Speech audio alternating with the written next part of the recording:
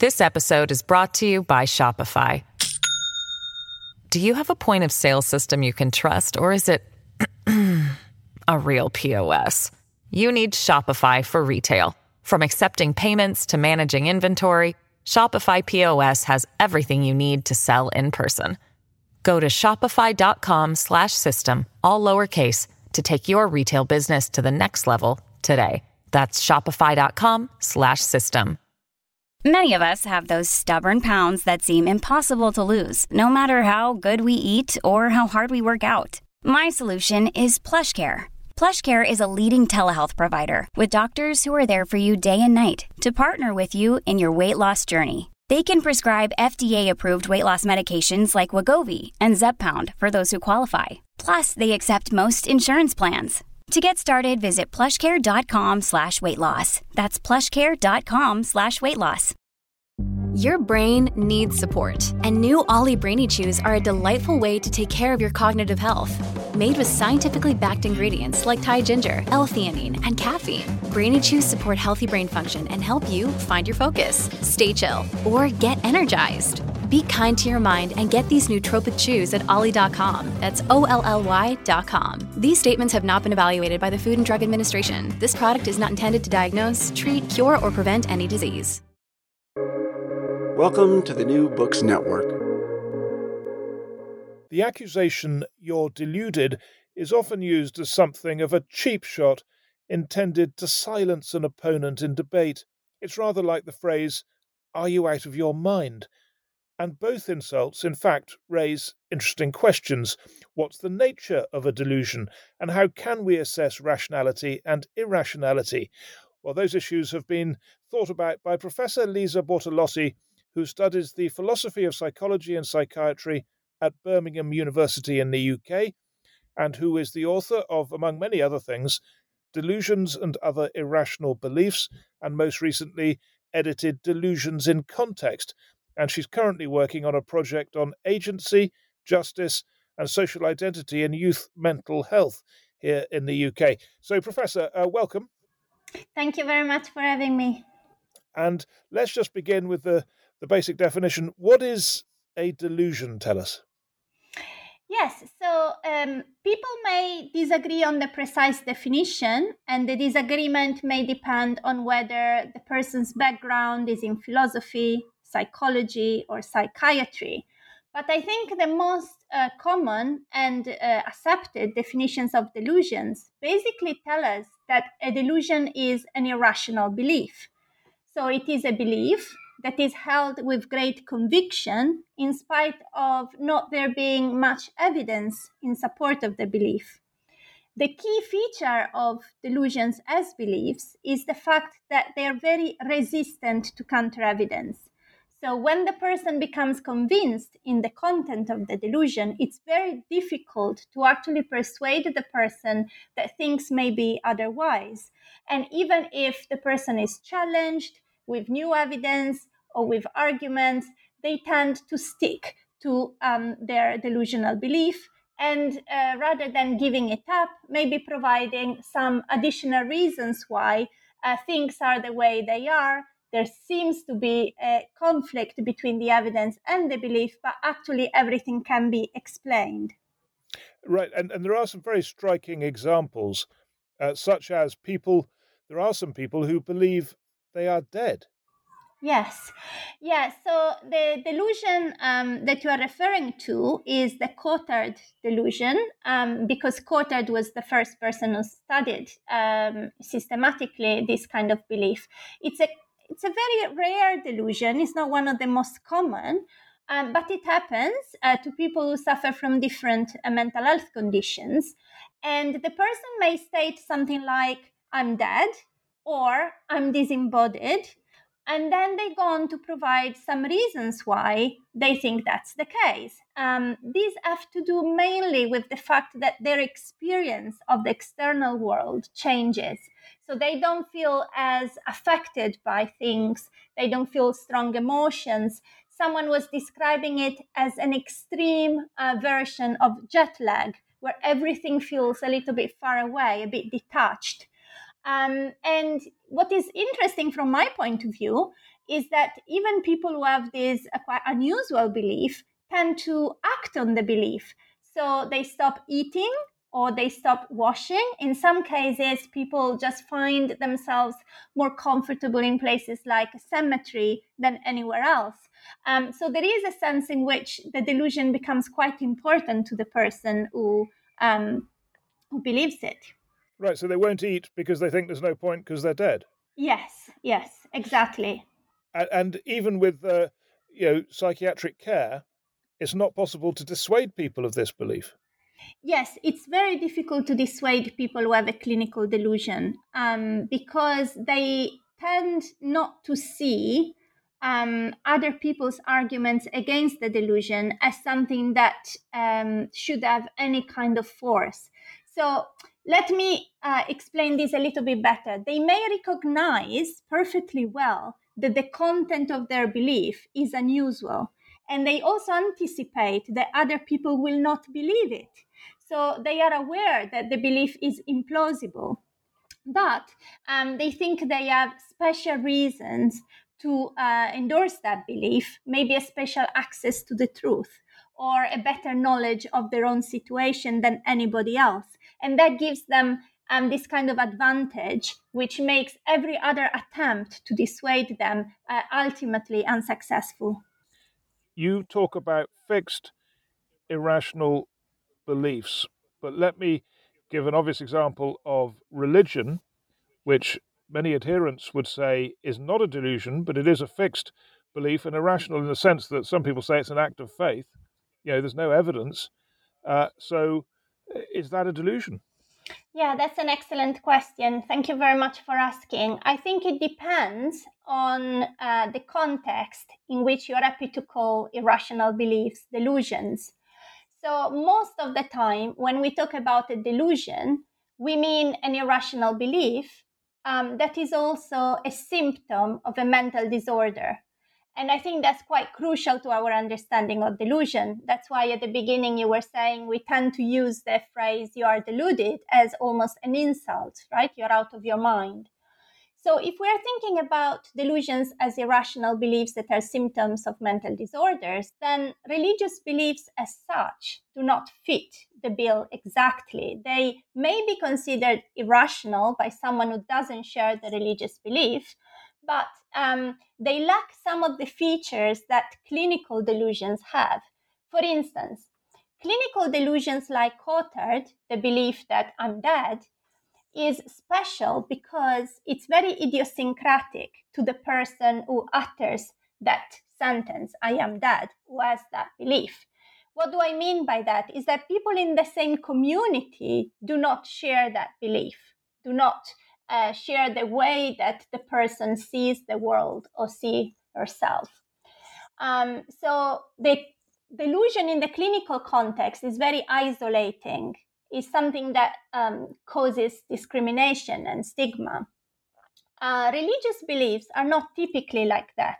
They are shared, at least in some communities, and they bring people together. So a religious belief may be something that makes you feel like you belong to a group or shares the same ideas, the same commitments. So in that sense, religious beliefs and clinical delusions are quite different, even if from the perspective of someone who looks from outside, a religious belief may have some of the same features as clinical delusions in terms of being fixed and, according to that person, irrational. Okay, you're saying that it is a symptom of mental illness. So we've now got fixed, irrational, and with some sort of mental illness element to it. But you also seem to be suggesting there that if it's widely held, if it's not an isolated condition, then that's a factor. But that's quite problematic, isn't it? I mean, if you have something like mass hysteria, that's a lot of people who would be experiencing and sharing that idea at the same time, and yet that would be a delusion, wouldn't it? Yes, I think you are absolutely right that the way in which we talk about delusions and irrational beliefs is not completely coherent. So we tend to use the word delusion as a negative value judgment, right? What you say cannot be true. What you say is a sign that you are not even well mentally. But actually, when we're thinking about the specific features of the beliefs that we call delusion, as I was suggesting, they're not that different from other beliefs that we do not tend to see as symptoms of mental disorder, such as prejudiced beliefs. For instance, if you think about prejudiced beliefs, they seem to be very resistant to counter evidence. Certainly, we're not happy to give them up just because someone seems to provide some evidence that the group that we have a prejudice against actually does not share that particular characteristic that we dislike. And also seem to be manifested in behavior, just like some delusions are. And yet they are not considered to be symptoms of mental disorders. And the main reason is that they are shared, unfortunately, sadly, they are shared among certain groups. So I think you're pointing to something really important. Sometimes we focus on irrationality as absence of supporting evidence or resistance to counter evidence. But maybe the distinguishing feature between delusions and other irrational belief is not irrationality as such, but it is how widespread the belief is and how accepted it is, whether it is accepted by just one person or whether it is shared in some community. And I think that is a really important point that people who studied both delusions and religious belief from a psychological point of view have observed, that somehow our way of using the word delusion depends on how many people hold that particular belief. My preference would be to use delusion to describe the epistemic feature of the belief. By epistemic, I mean what has to do with evidence, what has to do with confidence, what has to do with knowledge and inference. So if we're just looking at how the belief behaves, so the fact that it's resistant to counter evidence, the fact that it's almost fixed, the fact that there isn't intersubjective evidence that supports it, I think that some religious beliefs, some prejudice beliefs, and some symptoms of mental disorder are all delusion in the same way, although they may be irrational to a different extent, but qualitatively are the same type of thing. When we're actually thinking about whether having a particular belief should be a reason to worry about someone's mental health, then I think other factors should come in and become really, really important, not just factors that have to do with the absence of evidence, but for instance, whether the belief makes the person feel anxious, preoccupied, whether it affects their sleep, their capacity to hold a job, their capacity to maintain social relationship. So it's the dimension of well-being, I think, that becomes really important when we're thinking about whether a belief is pathological. A religious belief might make us happier, even if it's false, even if it's irrational. It might give us a community, it might give us hope. Sometimes the delusion can be rewarding in the same way, but most of the time delusions are quite upsetting. They disrupt people's lives. And I think that's where the pathological sense comes in. Yeah, that's really interesting. So let me just understand what you're saying then. If you take the phenomenon of ignorance is bliss and the happy fool or something like that, you might say the happy fool is deluded but happy, and you're distinguishing that from someone who's deluded and anxious, let's say. But are you saying both are deluded, or just that the delusion should be associated with the anxiety, not with happiness? Ultimately, I think people make different terminological decisions about this, but my preference would be to call something a delusion when there are those features of irrationality that we started with. And so I have a kind of broad notion of delusion that applies to something that is pathological or is considered to be pathological, but also something that isn't. And instead, look at how people react to that belief, because ultimately it's not the belief itself that determines whether it is considered to be a sign of mental disorder or not. It's how other people react to it. So if something that you may call a delusion, people take it as a prophecy, right? And are inspired by it and follow what the person is saying, is not going to be considered a sign of mental disorder. It's going to be even considered a special access to a new type of truth, right? Of a higher reality. So it's going to be given more value. If something instead is received as incredible, not worth listening to, something that nobody in the right mind would believe, and the person is isolated and discriminated because of that, then that it is no longer a sign of mental illness. It is a sign of mental illness, but it is no longer something that the person can be praised for or followed for. So ultimately, I think it's how the audience reacts to the belief that determines sometimes whether we take the belief to be a symptom of mental disorder or not, which is something that is quite difficult to accept, because the picture that we would like to have is a picture where irrationality and mental illness go together, right? That would be very comforting to think that having knowledge and having good mental health go together. And when knowledge fails, then also mental health is compromised. Unfortunately, it doesn't work like that in human beings. Sometimes there is something that is very false and irrational that gives us extreme happiness, as you were suggesting before, the happy fool, or the person who is completely self-deceived about their lives, but believe in themselves so much that they actually have a rewarding experience whenever they interact with their environment. And there are also cases where people have perfectly rational beliefs that make them unhappy, because make them realize, for instance, their own limitations, or make them lose hope in certain contexts.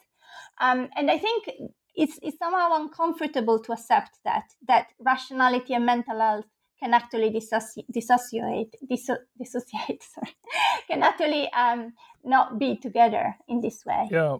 So this is everything you're saying makes it sound as if you think delusions are quite sort of fuzzy, quite difficult to define, depends on how people react to what you're believing, depends on the rationality to some degree, depends on mental health factors. You're suggesting that delusions are, the distinction between a delusion and a rational belief is dependent, at least in part, on what other people think. So it's all quite relative, isn't it?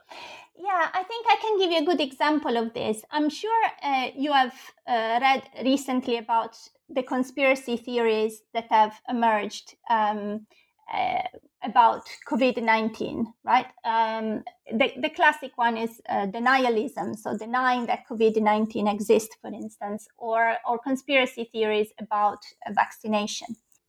If you are someone who believes what the scientists are telling us about COVID-19, about the effectiveness and safety of vaccines, you will be tempted to describe those conspiracy theories as deluded. And this has happened, right? So they've been described as delusions in opinion pieces in the major newspapers and news. That's what people do. They say, this is not a sensible position to take. It disregards evidence, and it's not sensitive to arguments against it. So these people cannot be talked to. This is actually a delusion, right? But if you belong to a group who has actually been skeptical about vaccination for a very long time, maybe they have their own reasons, maybe they have mistrust towards pharmaceutical companies and so on.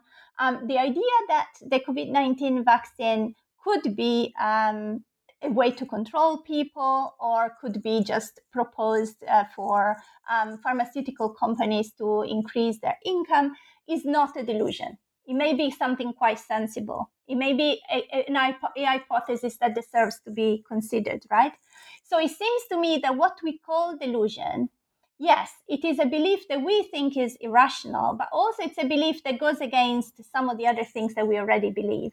And so depending on our existing system of values and beliefs, we may be tempted to call something a delusion or not. And that's just because, as you were saying from the beginning, delusion is a term that we use almost to evaluate what other people are doing. It's not just a description of what they're doing. It's an evaluation. You're saying that people is wrong when you're calling them deluded.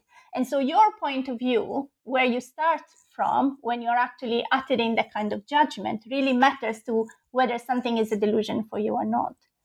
Right, because that's a bit surprising. I mean, you may think that, you're having studied this for so many years, talking to psychiatrists, talking to medical experts, thinking about the nature of evidence and so on, that you would be able to reach an objective, clear definition of a delusion, whereas you're saying actually, again, it depends on what other people think about what you're saying. I don't want to be completely relativistic about this. I'm just saying that delusion is a term a bit like rationality, right? So we use it to praise and we use irrationality to blame, right? So because it contains some values, it's not independent of the other things that we believe and we care about. That said, when you talk to clinicians who see people with clinical delusions every day, they do say that there are ways to understand whether a person is unwell. So whether their delusion is actually a symptom of a bigger problem. There are ways that, as I was suggesting earlier, do not really have to do much with the rationality of the belief, or not just with the rationality of the belief. It's something about how the people seems to be completely preoccupied with the content of the delusion. So the delusion becomes something that is almost overwhelming and overrides everything else. It almost becomes like an explanation for everything that causes uncertainty in the person's life. So it has a special role. It absorbs all the cognitive resources and the attention of that person. So there are other ways in which you can tell whether a particular belief is good or bad for a person at a certain time, independent of whether you think it is supported by evidence or not. And certainly people who do clinical work and they have a lot of experience say that they can kind of recognize that in an encounter with a patient pretty well. But I think that goes quite well with what we were saying before. After all, beliefs are just, a part of our mental life. And they are combined with other things to drive actions, with our desires, with our emotions, and so on. So for a belief to be a symptom of distress, I think it's quite difficult to think of the belief in isolation from everything else. And to give you another example, the same belief may actually be for one person very full of meaning and very conducive to happiness, and for another person a cause of great distress. So take a persecutory delusion that people are following you around and always watch what you are doing. For some people, that's extremely distressing, right? You constantly second guess yourself. You almost don't go out of your house anymore because you're afraid of attracting this attention. For other people, that's a very kind of empowering kind of belief. You think you are so important that everybody is paying attention to you. And if you take it in that way, it may not be actually a belief that is disruptive for your life. At least it doesn't affect your everyday functioning as much as you'd suspect. And yet it's the same content of the belief, but combined with other experiences, other emotions, other values with someone's life can have completely different effects. And are you saying then that the person who is content with their irrational belief is not deluded? Yes, that's the question, isn't it? So one person I'm working with, who is a consultant psychiatrist as well as a philosopher, just wrote up a case study that exactly describes this situation. A man who is content with their delusion. And she describes how the clinical team was absolutely divided about what to do with this person. They were going from the idea of sectioning him because he was a danger to others, to the idea of not doing anything about him because, he could live his life quite happily. And I think those are the situations that really put us in a difficult decision-making prospect, because whatever we do, we might get it wrong. We don't know the future. We don't know what will happen to that person next. But again, to reiterate, my suggestion, if we use delusion as something to indicate the epistemic feature of the belief, whether it is rational, whether it responds to evidence, obviously that person is deluded because their belief is not likely to be true, is not supported by evidence. If we are thinking of a delusion in a more clinical sense, that is a symptom of distress, then it would seem that for this particular person, the belief is not a symptom of distress, at least at that time. So it shouldn't be considered something dangerous to himself or to others. This episode is brought to you by Shopify. Do you have a point of sale system you can trust, or is it a real POS? You need Shopify for retail. From accepting payments to managing inventory, Shopify POS has everything you need to sell in person. Go to shopify.com/system, all lowercase, to take your retail business to the next level today. That's shopify.com/system. And just to explain for people listening outside of the UK, when someone is sectioned in the UK, that word refers to a process whereby medics can basically get someone isolated from the rest of society if it is judged that that person is so mentally ill they're a danger to others. So when you talk about mental illness, one of the things that just occurs to me is it's sort of fascinating that there are all these different conditions, right, that could lead to delusions. Yes. Have you sort of managed to categorize or get a range of conditions that lead to delusions? Yeah, so traditionally, my understanding is that in psychiatry, delusions were associated with psychosis, so primarily identified in people with schizophrenia. And in schizophrenia, you'd have positive symptoms, such as hallucinations or delusions, and negative symptoms that more to do with the flattening of emotions and affect. Nowadays, I think people have recognized that there are symptoms that we can call delusions, that certainly have very many features shared with delusions that are present in a number of other conditions. So I was mentioning before dementia. So people with dementia tend to have delusions about the past because they don't have access to their autobiographical memories. They tend to reconstruct their past in ways that are not accurate, and other people do not recognize what they say as truth or supported by evidence. There are also delusional disorders, and the difference with schizophrenia is that in delusional disorder, you may have just one unusual belief, like I'm dead, or my wife has been replaced by an imposter. Whereas in schizophrenia, you tend to have a number of interrelated delusions that form a narrative. So you have a more kind of elaborated picture of reality that is shaped by the delusion. You can also find in other conditions that traditionally didn't have anything to do with psychosis, like depression and obsessive and compulsive disorder, you can find beliefs that are similar to delusion.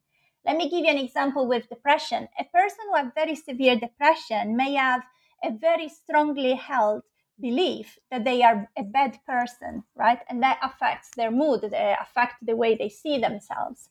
That is almost as strong and as unsupported by evidence than the delusion that I'm dead.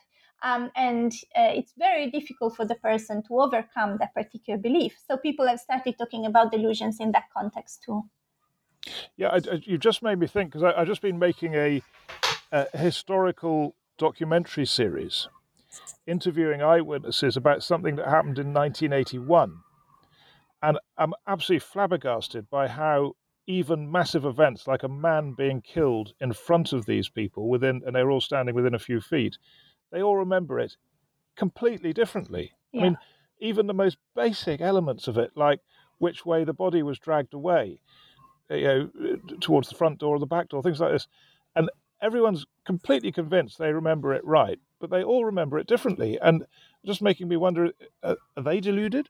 Yeah, that's another really good case that I forgot to mention earlier, the case of memory. So we know now, because psychologists have studied this in quite some depth, that especially when there are situations that are very emotionally charged, like seeing someone being killed in front of your eyes, people tend to remember that event in very different ways because their memories of the event is distorted somehow. And this happens also in more mundane cases. For instance, if you ask someone, what were you doing during 9/11? They tend to report things that, if you look into the facts and you try to fact check them, you find that they are not actually reliable.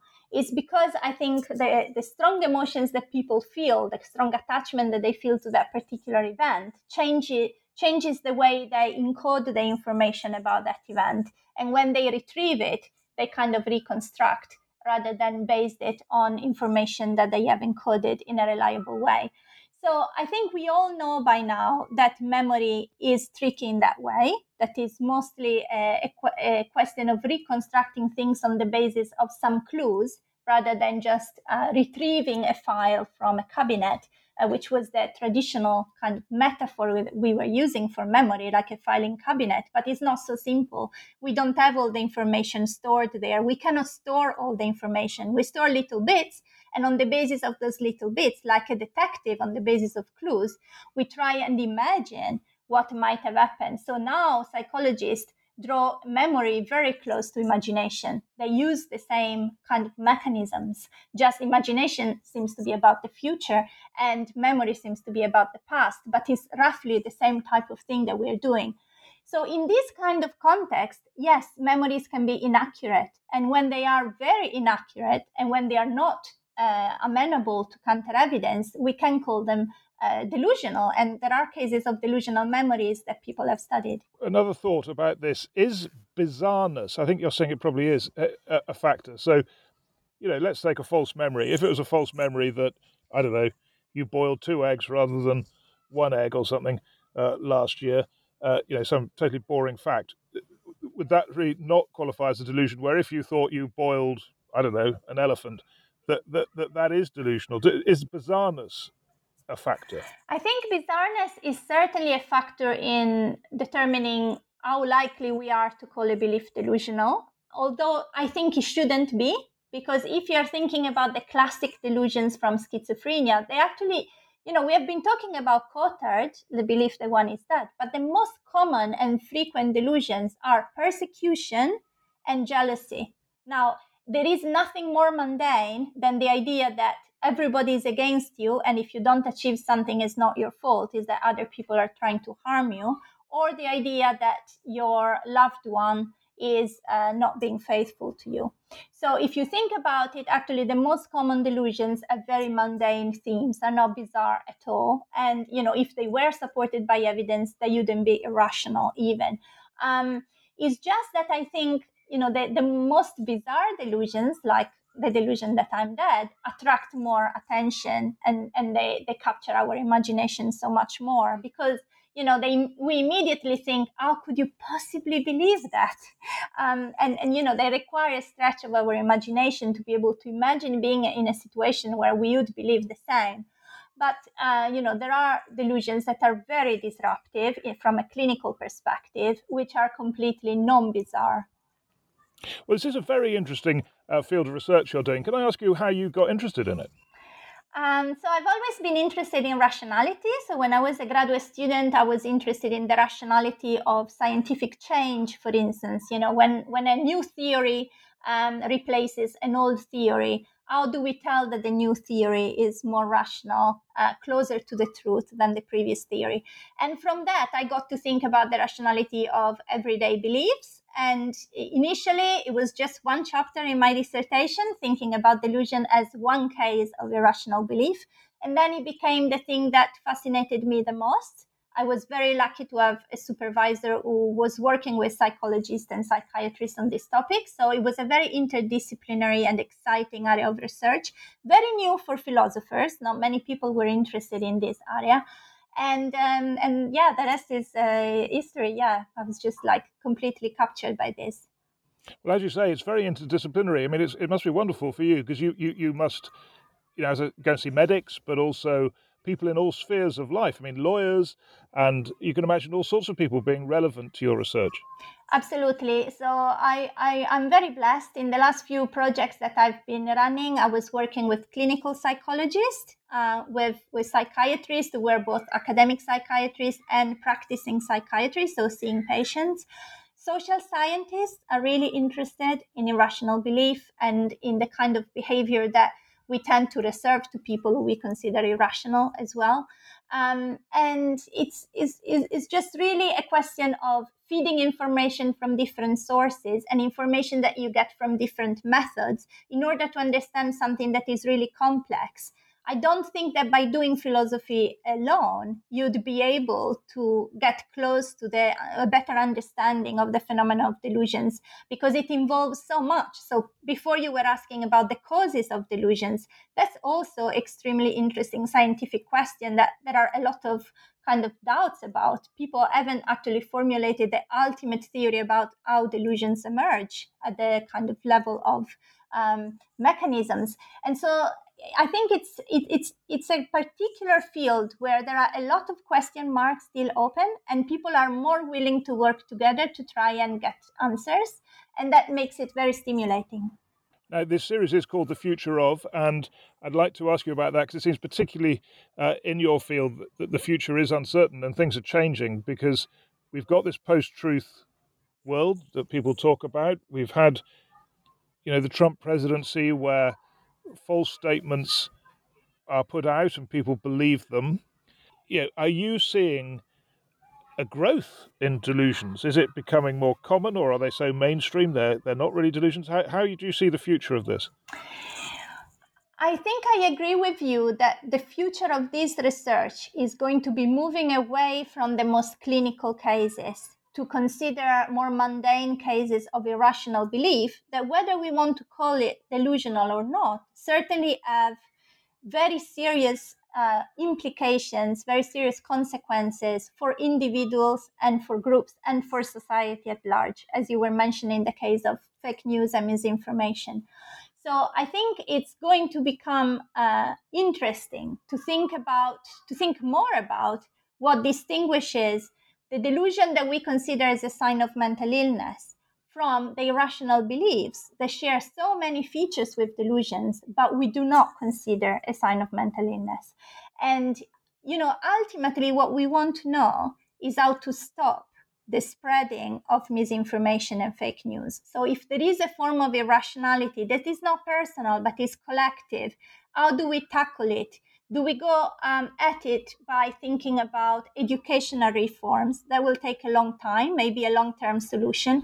Do we learn a new way of talking to people rather than throwing data at them, maybe engage their emotions and trying to think about their point of view?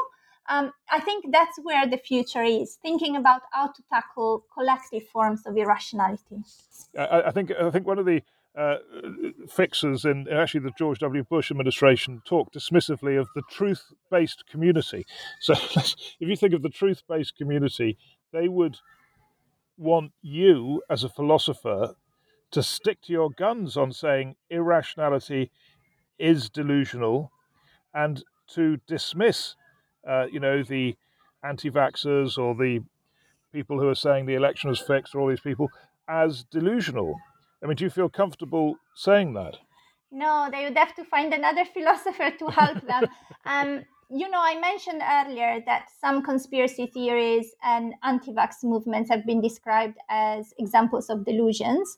I think sometimes that kind of move is a political move, because you are saying, if it is a sign of mental illness, stop engaging rationally with them, just exclude them from the public debate.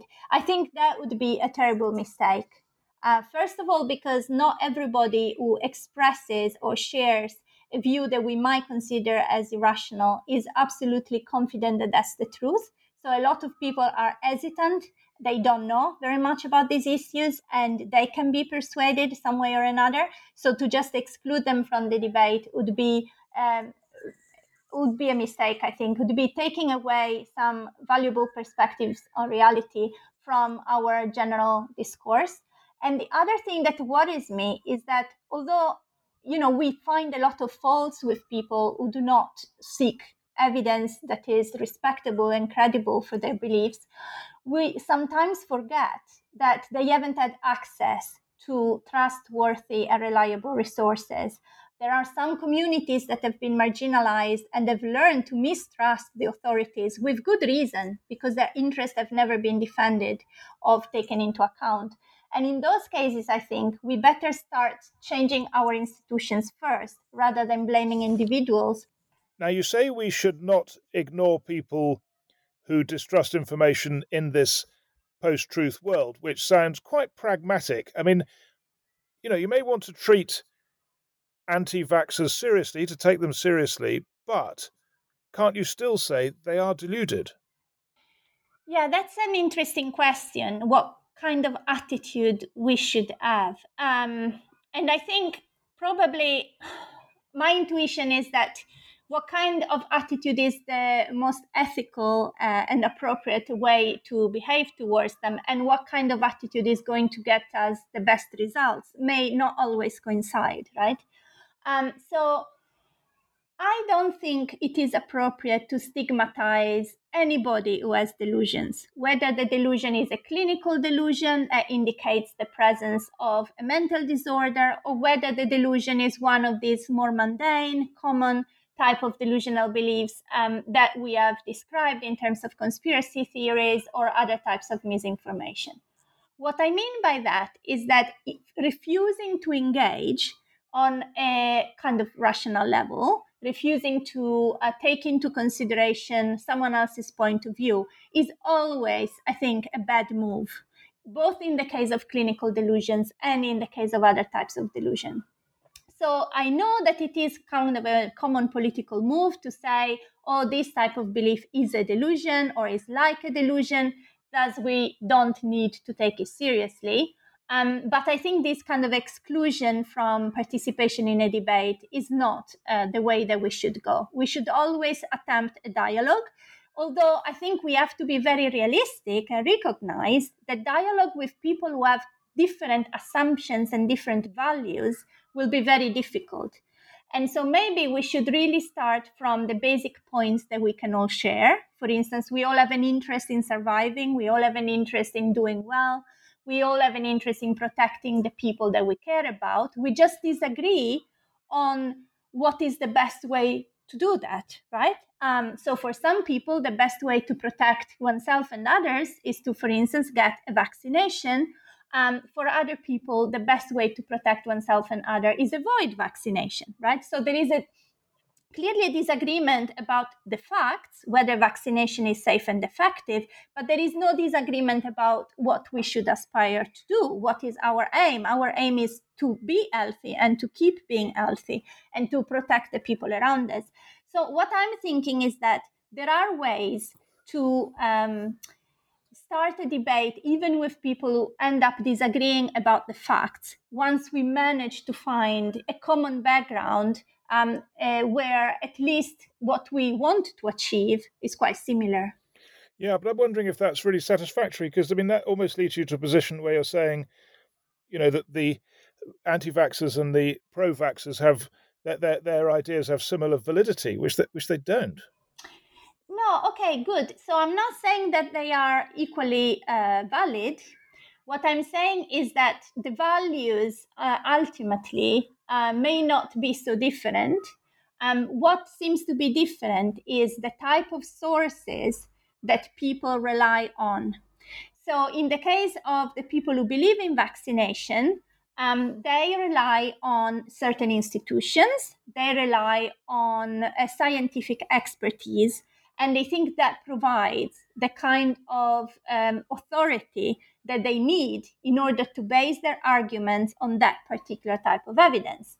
In the case of the anti-vaxxers, what they refuse is the idea that scientific expertise has this authority, right? They challenge, they mistrust scientists and their opinions. So the positions are not equally valid, because I think we have good reasons to give credibility and authority to scientific knowledge and scientific expertise. So in some ways, the pro-vaccination camp is on a more steady ground. At the same time, I think we should try and find a little bit of common ground to get the debate started, because otherwise there cannot be any dialogue and the polarization is only going to get worse. So people are going, as you were saying initially, to insult each other by saying you're out of your mind, instead of trying to understand the other person's position and trying to find some common ground. Yeah, it's almost as if you're saying anti-vaxxers may be deluded, but it's not very helpful to say so. And it also, the quality of the word deluded that has an insult in it is unhelpful. Yes, definitely. I'm saying that the insulting bit of it should go. We shouldn't stigmatize people for what they believe. I'm also going to say something a little bit more radical. We are all deluded in some ways. So we all have beliefs, whether we are anti-vaxxers or we are pro-vaccination, we all have beliefs that do not have any support from the evidence that is available to us. Psychology has shown us very clearly. So there are some areas where we all exhibit some irrationality. That doesn't mean that we are not worthy of debate, that we cannot have opinions or we cannot be convinced that things are otherwise. It just means that in those areas where we have irrational beliefs, we will be more stubborn. And so it will be more difficult to overcome those particular beliefs. That's absolutely fascinating. Can you just give me very quickly one example of, if you imagined the most rational person on earth, someone who really prided themselves on being super, super rational, what sort of thing might they be deluded about? I have a really good one. So most of us have an inflated conception of ourselves. So if we are asked to rate our skills and abilities, could be, whether we are a good driver or whether we are a generous person or whether we are attractive, we tend to vastly overestimate how attractive and generous and good at driving we are. And this applies to most of the population. The only people who do not seem to have this bias, kind of optimism bias, are the people who have depressive symptoms like low mood and do not really believe in themselves, don't think they are better than average. But most of us think that we are better than average. Actually, this is called the better than average effect. And we also believe that our romantic partners are better than average and our children are better than average. And clearly that cannot be true, right? Most people cannot be better than average. So I think, that is a really good example of a belief that is not supported by evidence. It's very resistant to counter evidence and drives our actions. And just finally, then, let me ask you to summarize your thinking on all this. You are studying a subject that has become, I guess, more and more important as this post-truth world becomes more of a thing to worry about. So when you look to the future of delusions, the future of rationality, of irrationality, what do you see? I think you're absolutely right in your diagnosis that problems of rationality and irrationality are becoming more and more central. I think what I would like to see in the future, both in what people study, people like me who are interested in this from the point of view of science or philosophy, but also the people who engage in political debate and try to get things changed, is to recognize that some irrationality is part of who we are. It's part of who we are as human beings, as human agents. We have limitations. We cannot remember everything. We cannot always be fair-minded and so on. But the important thing is to be open to the idea that we may be wrong. I think what is really emerging here is that almost this virtue, this intellectual virtue of epistemic humility is what we need. The idea that we may always be in a position to learn from someone else. And combined with the idea that sometimes we have to recognize that we don't have all the expertise that we need to make good decisions in our life. So when it comes, for instance, to health, I want to be able to rely to medical experts because I lack medical expertise. They would allow me to autonomously make decisions about myself without relying on anybody else. So this idea that knowledge is limited, but at the same time, knowledge is an act of collaboration. And we need a division of labor in society where I'm not able to be the expert in absolutely everything, and I need to trust someone else. So I think these are really, the key issues that we need to focus on. The future depends on humility. Yes. Okay. Professor, thanks so much for talking to us. Thank you very much for having me here.